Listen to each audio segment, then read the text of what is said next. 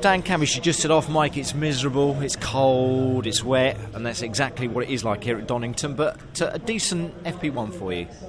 Yeah, very good FP1. I think we obviously we had some issues at Brands, sort of in the wet, sort of damp conditions. We really weren't as strong as we'd hoped. So we've come here with maybe a bit of a revision to what we've been doing, and we're trying obviously to find something that works for us. A great start to the session. We were quick throughout, which is good. The car felt good out of the box, which is always good. Made a few changes. Some worked, some didn't. So it's great. It's good that at least it is wet, but at least it is wet, and we're not constantly thinking doing it to go back more to a dry setup. Exactly. Or when slicks aren't coming, are they? Let's face it.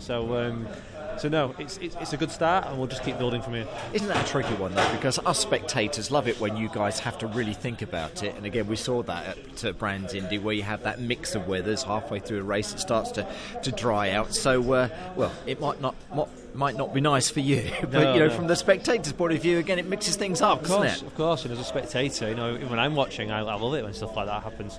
But obviously, I know what it's like when you sat in the car. You want stable conditions. And unfortunately, in motor racing, there's only so much the driver can do.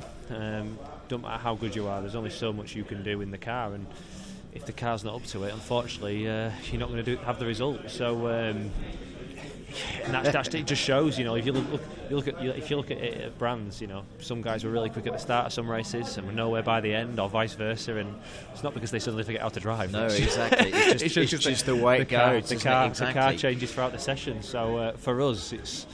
Yeah, you just want that nice, stable conditions where you can do your bit. And, exactly. I can fully understand that. Did the season launch bit of run out that you had here, has that helped you ahead of today at all? Because conditions weren't a million miles away from what they are today. I'm trying to remember what happened there. It was cold. Seems like forever's happened. I know, since then. But I think...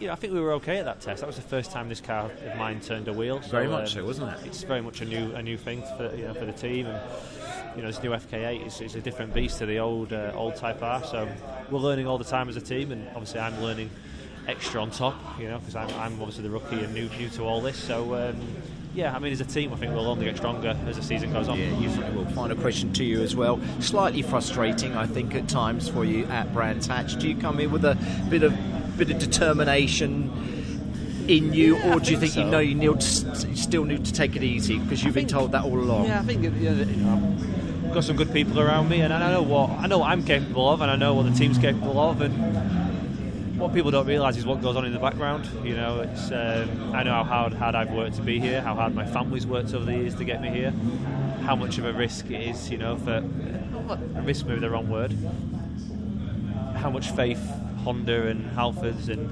Dynamics have shown in me to get me in here.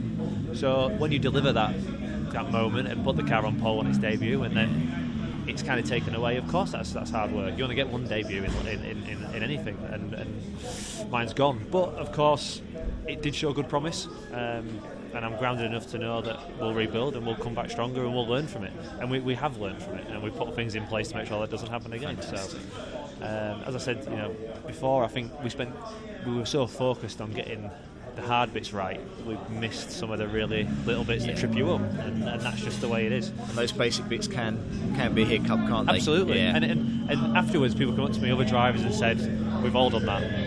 We've all done it. There you go. I just happened to do it when it really mattered. God, I wish I'd done it in practice. Well, yeah. Again then, would I? But I did it when it really mattered. So that's just bad luck, I guess. It's a lesson learned. One you won't ever do again. Absolutely. But anyway, thanks for the chat. Have a great weekend this weekend, Dan. Cheers. Top man. Thank you. Cheers.